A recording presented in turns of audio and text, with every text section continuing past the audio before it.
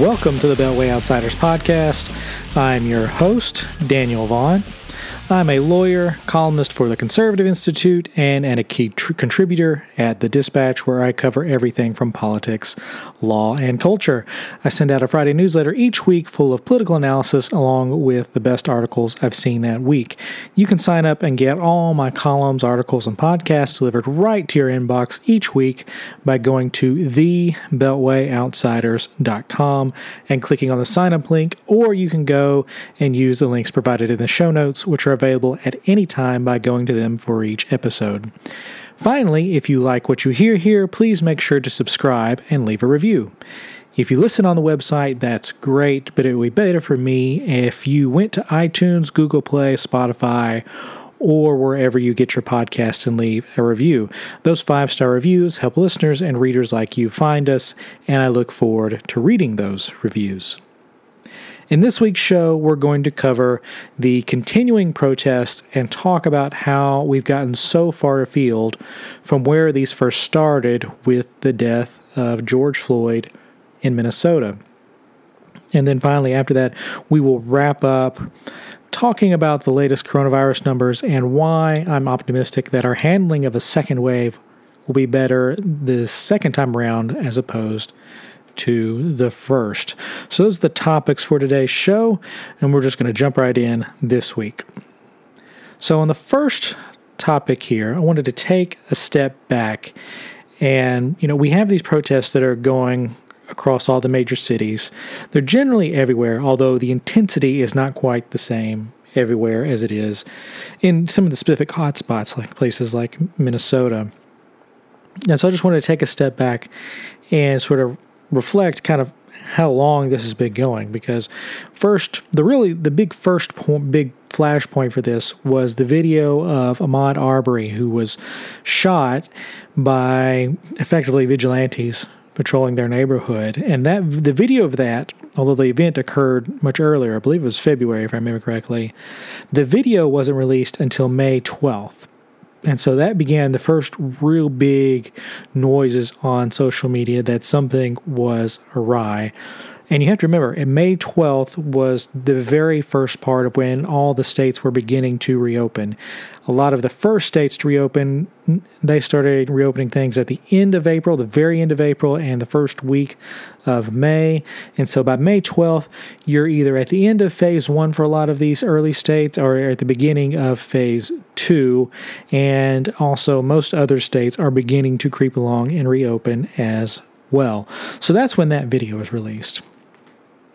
The more important video that dropped here was the video of George Floyd's death. Now, that was released on May 28th, so the end of May. And the very next day, May 29th, that's when you start seeing the first reports of protests sweeping Minneapolis, and then in the days that follow, cities across the United States. So since the end of May, we've been having daily and weekly bouts of protests, and in some cases violent, and in some cases involving looting. And so we've almost hit this 1 month here at the end of the week of June 21st. So we have the protests, we've had this whole Chaz, or CHOP, as they're calling it now, in Seattle. They renamed it from the Capitol Hill Autonomous Zone to the Capitol Hill Occupied Protest.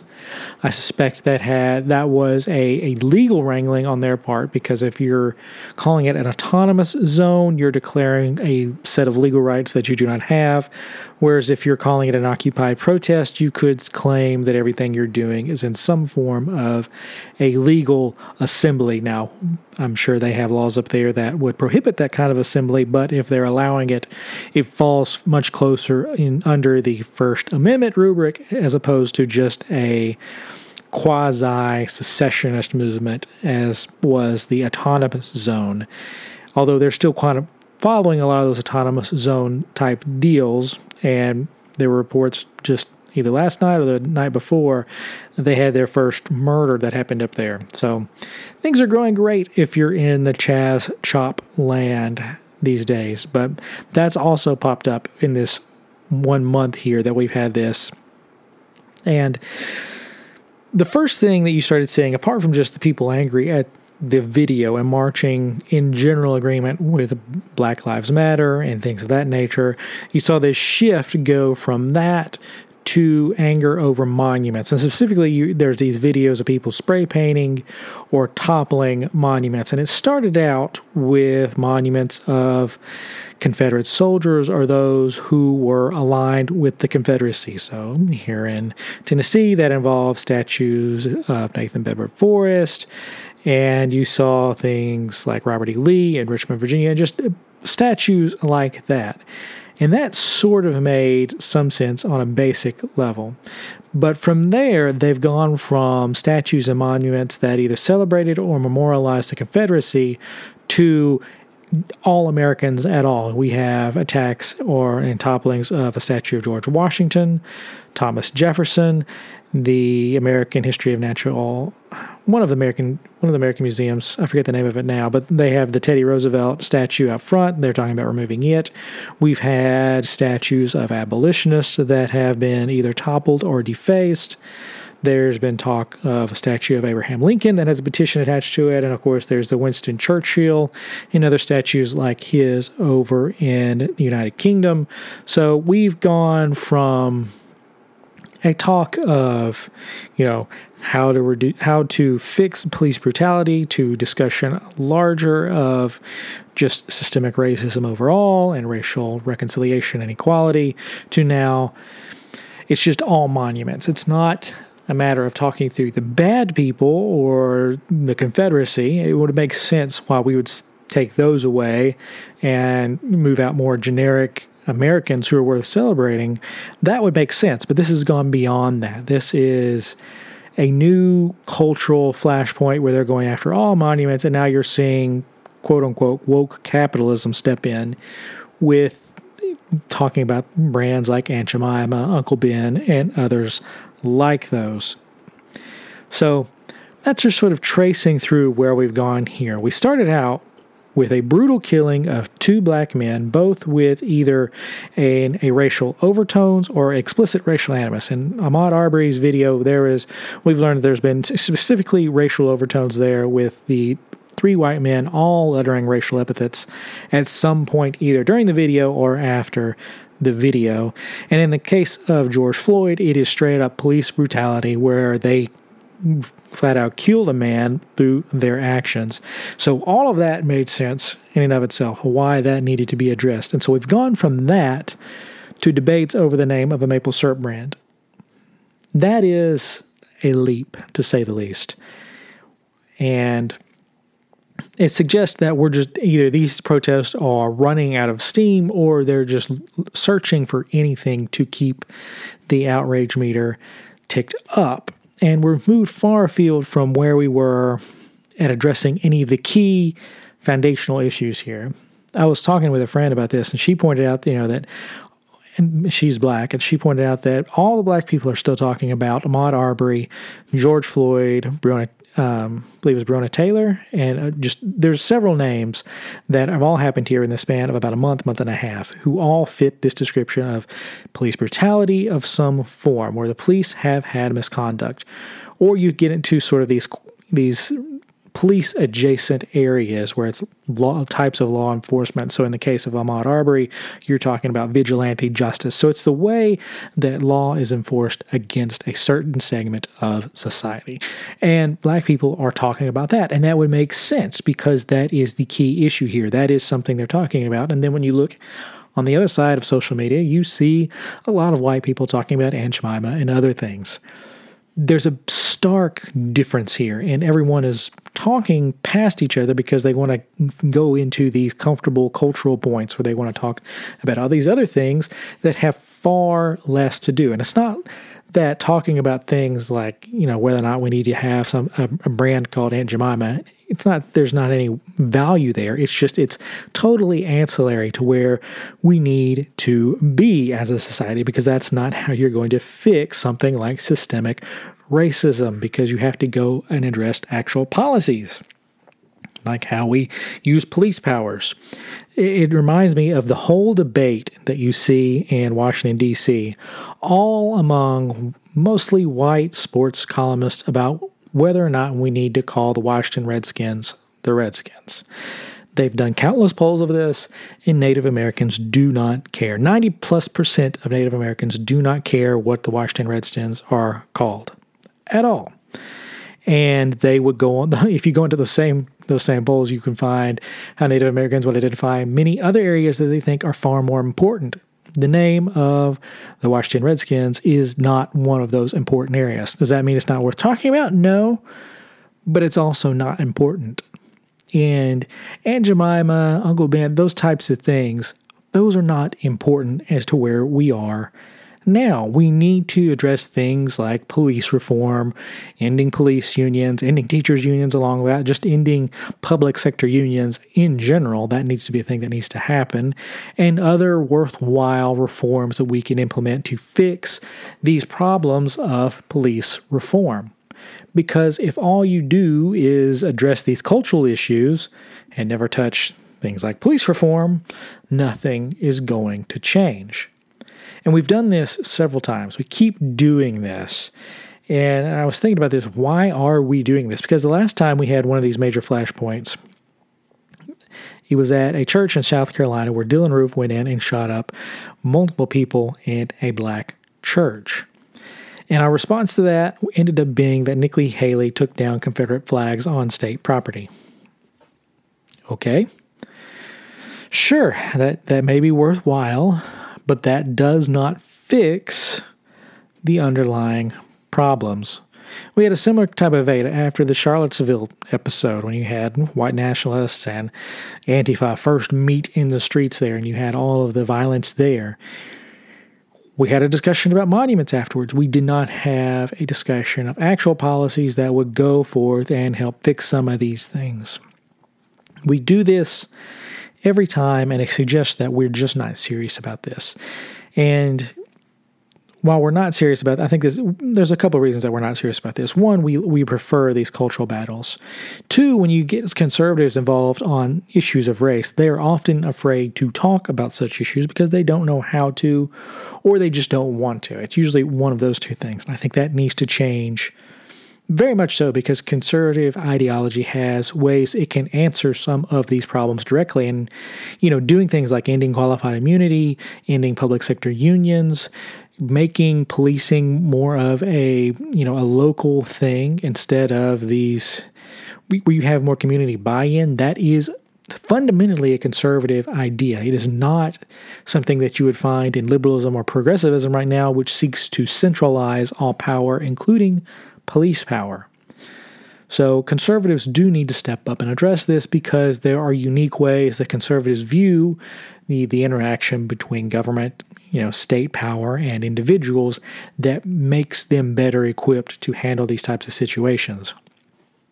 The other reason that I think we fall back on these useless cultural items is that it suggests that there's a bankruptcy, an intellectual bankruptcy on the left, but specifically among progressives and liberals, regarding ideas on how to fix issues which they deem are systemic racism, because they are the ones who have been in charge of these major cities for at least the last half century.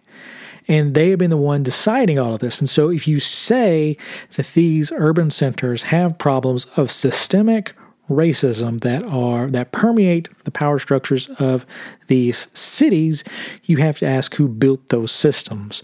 And for your average progressive or liberal, they have always wanted to centralize power in major power structures, and so they are the ones who are accountable for what has happened in these systems. And so when you make that accusation, they have to come face to face with the fact that their ideas and their systems have failed, and failed in spectacular fashion in some cases. And so that's why I think you're seeing this push among them. They've effectively given up. And so now we've gone full on from, maybe a few small issues to let's talk about these cultural issues or let's talk about defund the police. It's these two extremes. We're either just going to leave it all together and go talk culture war, or we're going to go talk about defunding the police. And then we can define that as however we want to. And that matters when you do that, because it effectively means that they've given up on trying to solve anything here, because it's effectively a tacit admission that there is failure here. They don't have an answer, and they don't particularly want to talk about it, even though they would agree, because part of their constituency is the black community. They would agree with them, but there is systemic racism here that must be addressed. And so if there is this level of failure here, that is why I believe fundamentally that conservatives and libertarians must step in here and attempt to lead in these situations and provide these solutions, because there is no solution. There are no ideas coming out from the left where they believe that they have the answers to this. Now, you will find policy wonks on the left who will say this, but you're not seeing it from Democratic leadership. You may see them talk about in Congress about doing this, that, or the other, but as far as hitting some of the key structures like ending a police union or ending a teachers union, things like that, they are queasy when it comes to that, because those are areas where the Democratic Party has strong support. So they do not want to look at something that would be the sacred cow, nor do they usually think in terms of decentralizing power and moving power away from these large police forces and into communities. So there is a sense here that there is so much failure on one side of it that they don't want to talk about it either, just for different reasons than conservatism. So everybody's fleeing to these cultural points that are far more comfortable, and because they don't matter, we can argue about them left and right and fall back into a familiar back and forth. So I believe conservatives have ideas here. They need to get them out. And I believe that the left needs to admit that there are some failures here and be willing to listen to those out, because conservatives just don't hold power in these cities. And so it's harder for them to push some of these reforms. So that's where we are, And I believe there's a path forward here. It's just that no one is pursuing it. And if you're not going to pursue this long term, it's going to lead to broader unrest, because people are going to look at these cities and at these institutions as failures. And what they perceive as failures, they will see them as losing legitimacy, which challenges whether or not these political institutions should exist overall. So I see it as a vital thing that these cities, the institutions, these police departments get not only just backed up, but fixed so that they can go in and correctly police their communities. Because you cannot have a modern society without a police department. It's just not possible. You have to have these brave men and women going out and enforcing the laws that are passed by state and local legislative bodies. So you have to have that. That's how an ordered society is supposed to work. So those are my thoughts there. When we get back from the break, we will talk through the coronavirus. So here are the coronavirus top-line numbers for the week ending Sunday, June 21st, 2020. The total number of tests run in the United States are 27 million this week.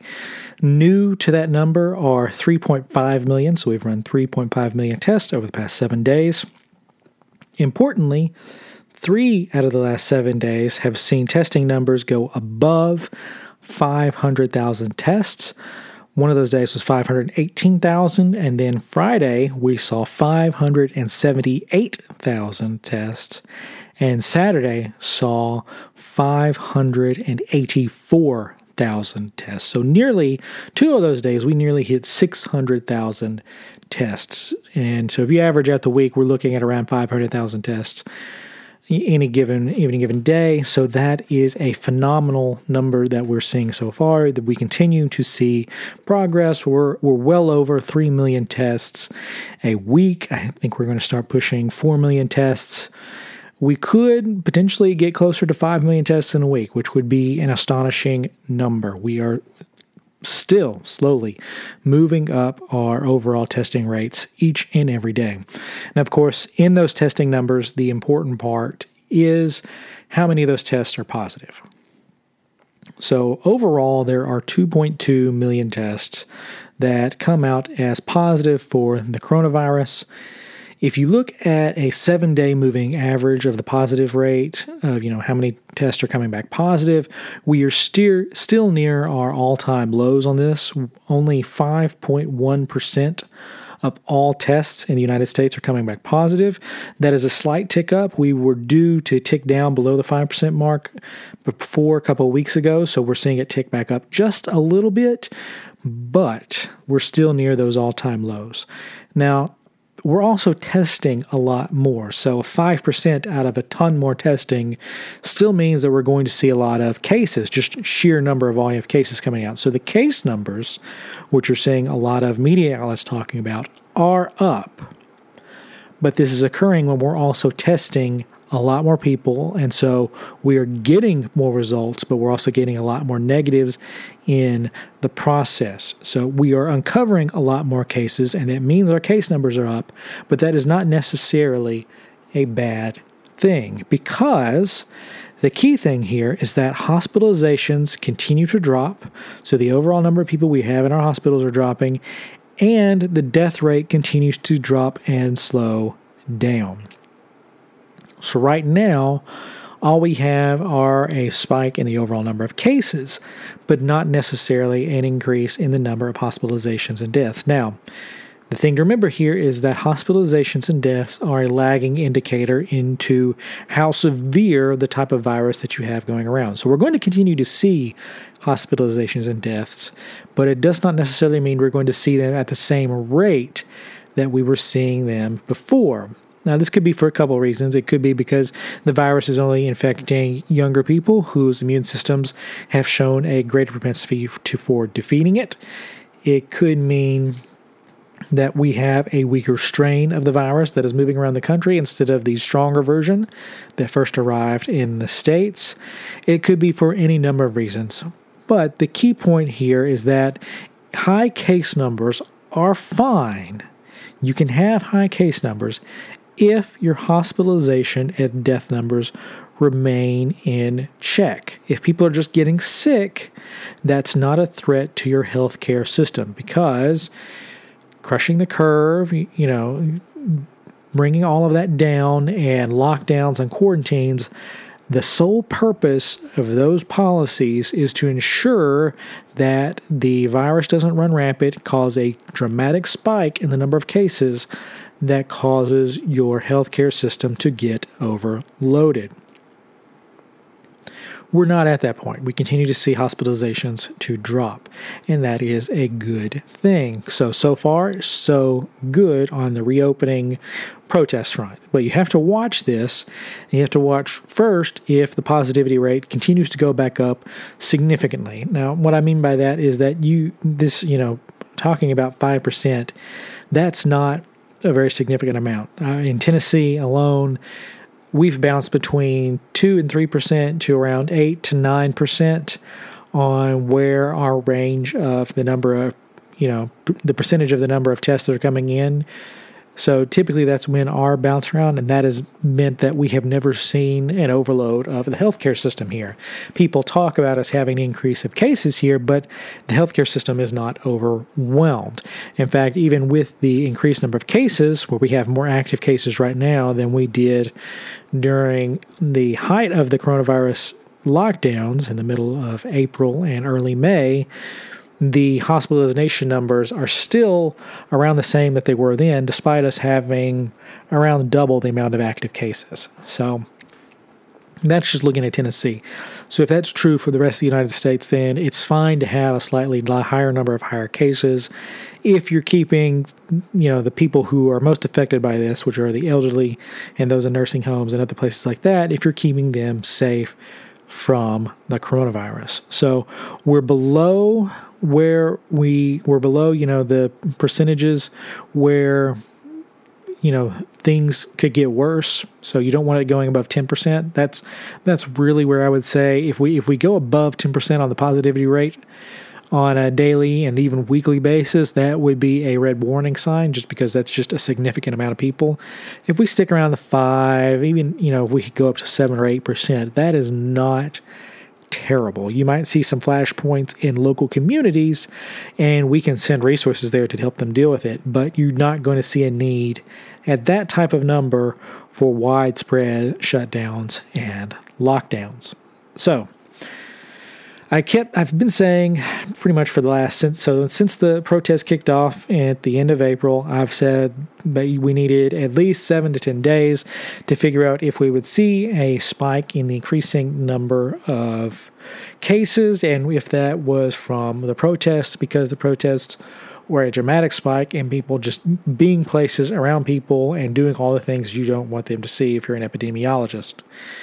So we are now effectively 3 weeks into this. It's June 21st, Sunday, June 21st when I'm recording this, late Sunday night. So we have 3 weeks now under our belt of looking at this material, looking at the stats. And so we have to ask at this point, are the increasing number of positive cases that we're seeing, is that a result of the protests? And that is unknown at this point. We don't have a good way of using contact tracing or anything to see if these specific instances of spikes in places where we know there are, because they're in Arizona specifically is one place you can point out as having a distinct spike right now. It's hard to tell whether or not their spike is from reopening or it's due to some weird local condition or the protests there. So everyone has generally edged up in most of these states, but we're not seeing a widespread spike, just an overall increase in the number of positive, just sheer number of cases we were in. But we're also testing a lot more people. So that's kind of where we are on that front. We don't really know. Because the information is so muddied, it's going to take more time to tease this out, because we don't know also right now with this larger number of cases whether or not these are bad cases that are going to lead to hospitalizations or even deaths down the road. So there's still a lot of variables come out here. If there had been a major spike, I think you could have attributed that almost solely to the protests. But because the information is so muddled, it's harder to tell right now. So the way to look for this is to continue to see if these protests if these protests flare back up, and you see cases continue to go back up, you might be able to contribute it to that. Another way to tell it is if these protests dwindle and people stop doing them, and you see caseloads drop, where we have fewer number of cases coming in, then that's going to suggest that these protests did have an effect on spreading the virus more widely. The other place to watch here that I think could be in just a sort of control sample here is New York, because New York has mostly gotten their situation under control at this point after Andrew Cuomo and Bill de Blasio. Basically, you can make an argument that they have blood on their hands with how they handled it early on, with how poorly they handled this virus when you compare them to all of the 50 states. It's not like New York had a special set of situations here. They just fumbled the ball when it came to dealing with the coronavirus. So now that they are beginning to reopen, if we see any impacts there, we might be able to say, okay, well, if their caseload's going up as a result of reopening, then we could sort of attribute some of this there. If they're not, if reopening doesn't really change their case numbers, then we're going to have to look at some of the other places and see the impacts of the protest overall. There are just a lot of variables here that you have to sort of tease out to figure out what's happening in each one of these data points. Like I said, Arizona is really the lone caveat there here, because they truly are spiking. They are going to have to figure out whether or not they're going to do another quarantine or lockdown, because their numbers are going up so quickly. And so that is the state to watch. Everyone else is mostly in line. People continue to freak out about Florida, and I just think that's without reason, because their hospitalization and death numbers are well under control right now. The only way to know if these spikes matter is if you see hospitalization and death numbers go up as a result. If they don't, then these higher case numbers, or you can just toss them out. They matter only insignificantly. So The frustrating point here, though, is definitely the media, because especially the national press, they're attempting to run two narratives. And the first one is that the protests are good and they don't count when it comes to measuring the spread of the coronavirus. And the second one is that reopening and the Trump rallies are bad when it comes to spreading the coronavirus. These are two conflicting messages.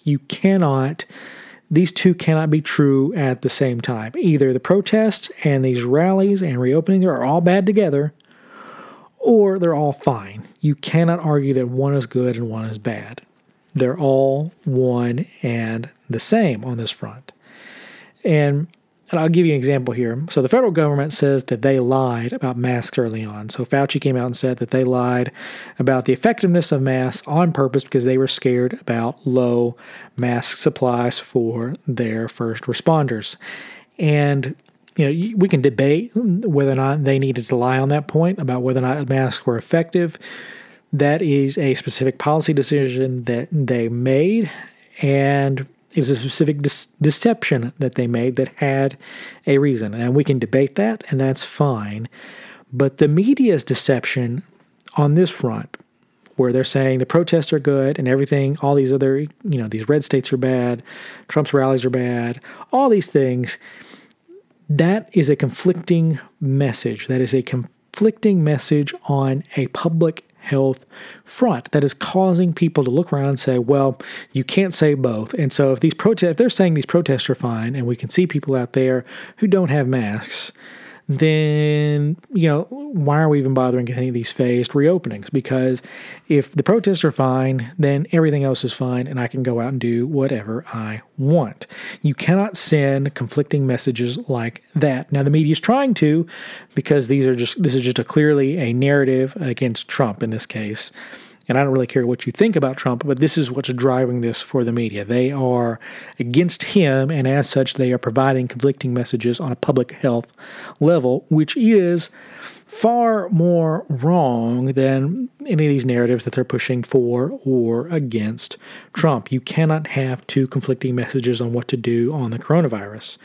So I think future academic studies actually will come in and look at this and look at how effective America's public health experts, how effective their message was once these protests started happening. Because once public health experts started jumping in on this media narrative, that's where they lost the plot.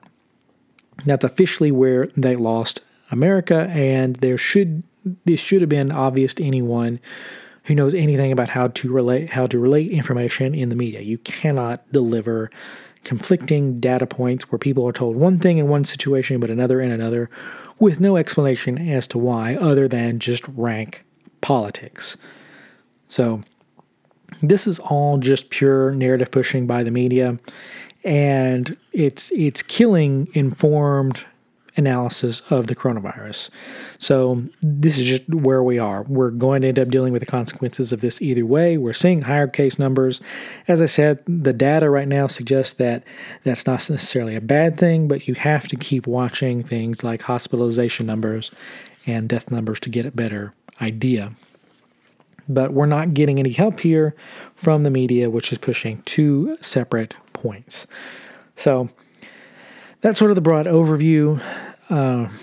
The next thing I want to talk about here is just if we see this as we enter this summer and we enter the reopening period here, the real big question is whether or not we have a second wave. Everybody's talked about a second wave in terms of the fall, but in reality, we're going to answer the question right now of whether or not we're going to have a second wave, because it does not really appear that weather is the driving factor here, but it's probably more on the line of temperature, where if temperatures are pleasant outside, which means they're typically warmer, you're more likely to be outside. If they get too hot, ironically enough, you're going to head back indoors. So this really appears to be more of an indoor-outdoor kind of thing with how the coronavirus spread instead of actual temperature. So if it starts spreading here, you could see it spread here in the summer, without regard of what the temperature is outside. So presuming here for a second that we have a second wave, I would expect a different outcome this time if cases spiked in a second wave. And that's for a few reasons here. The first reason is that we have improved treatment. We have better drugs, we have more hospital beds, we have more tests, we just have more of everything. We know that the coronavirus is more than just a lung disease. Before, we were focusing almost exclusively on how it impacted lungs. We were sticking people on ventilators, and the rest we were ignoring issues like blood clotting, which we've learned is a major symptom for some people, and we've started using, some blood drugs that focus on anti-inflammation and blood clotting. And as a matter of fact, the United Kingdom, they have estimated that had they used a common drug that addresses inflammation and blood clotting, that more than 5,000 lives would have been saved as a result of using that. So we know more about this virus, we learn more about it every day, and our treatments for it are getting better. So we have a better toolbox and arsenal to combat the coronavirus. The second thing here, we have faster testing methods. This means that when we test somebody, we're not having to wait days to learn whether or not they have it and then be able to start treating them. In some cases, it's about a day, at most 3 days when we get it. And sometimes you can get these tests out the same day. So we have faster testings and we have more quantity, which allows us to identify where the coronavirus is and keep that person away from others to prevent a wider spread. So those are the two big things here. We have a better toolbox. We just have more tools to attack it with.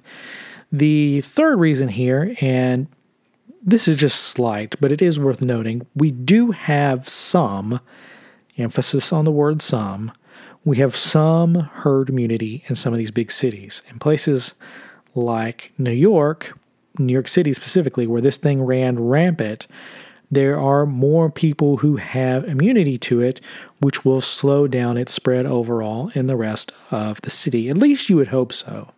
And that's also going to be true in some of these other places. It's not like this thing is falling into, you're just like shooting fish in a barrel. It's still that way to some extent just because there's so many people in the United States. But there are some people who've already had it and have antibodies, and so they will not be spreaders this time around. The fourth reason is that we have widespread knowledge on how to combat this, apart from drugs and treatments. Everyone at this point knows about social distancing, they know about wearing masks, they know about washing their hands, they know more about what to do to maintain good hygiene that prevents the spread of this virus overall. And if people are doing that, it will prevent the spread of the coronavirus. That's why convincing people to wear masks is such a big deal. You've got to prevent that spread, and those masks are going to do that. The fifth reason is that the widespread testing that we have, that also means we have a better ability to target small communities, sometimes even just buildings that require lockdowns or quarantines instead of targeting whole states or whole cities and counties. We can be much more targeted in how we use lockdowns and quarantine procedures. It doesn't have to be a whole country or whole state or even a whole region, because we know where the outbreaks are. We can flood resources into those areas to find it and contain it better than we could before.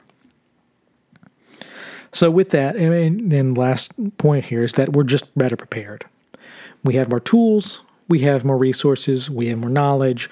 We don't have a vaccine. That is our major thing. We've never developed a vaccine for the coronavirus. Part of that is because we've never had a reason to develop a vaccine for the coronavirus. The last major ones would have been SARS and MERS, and because those ended up dying out and not spreading anywhere else, we didn't have a reason to develop a widespread vaccine. With a disease like this, we have more of a reason to develop a coronavirus vaccine. So I think we should be optimistic that we will get one, just because the incentive structure is aligned towards us needing one sooner rather than later. So we are better prepared, we have more information, and we just have a larger toolbox to use with this. So all this together means that we should have better outcomes when it comes to dealing with the coronavirus. We don't have to presume that doom and gloom is the only answer here. That's why a higher number of cases does not necessarily mean more deaths, more hospitalizations, and worse outcomes. We do not have to presume that the same thing that happened before will happen this time because we have more ability to respond to this thing. So if we do get the same outcomes, that is going to speak very loudly at the effectiveness of our healthcare systems. But because I believe our healthcare system has sort of absorb the lessons from this first run here, the first wave, it should be able to turn around and learn from everything that happened the first time and have a more effective response overall. So that is the positive note that will end on this week for the show. That's all I've got for this week. So questions, comments, corrections, or feedback, you can reach out to me in the contact information in the show notes or hit me up on Twitter at DevonCI. You can look for my next columns on Monday and Friday at the Conservative Institute, and the newsletter goes out early Friday morning. Make sure to sign up before that, and you will get the next issue. Thank you for listening to this podcast and making it a part of your day. Remember, if you liked and enjoyed it, make sure to send in those 5-star reviews to help us out.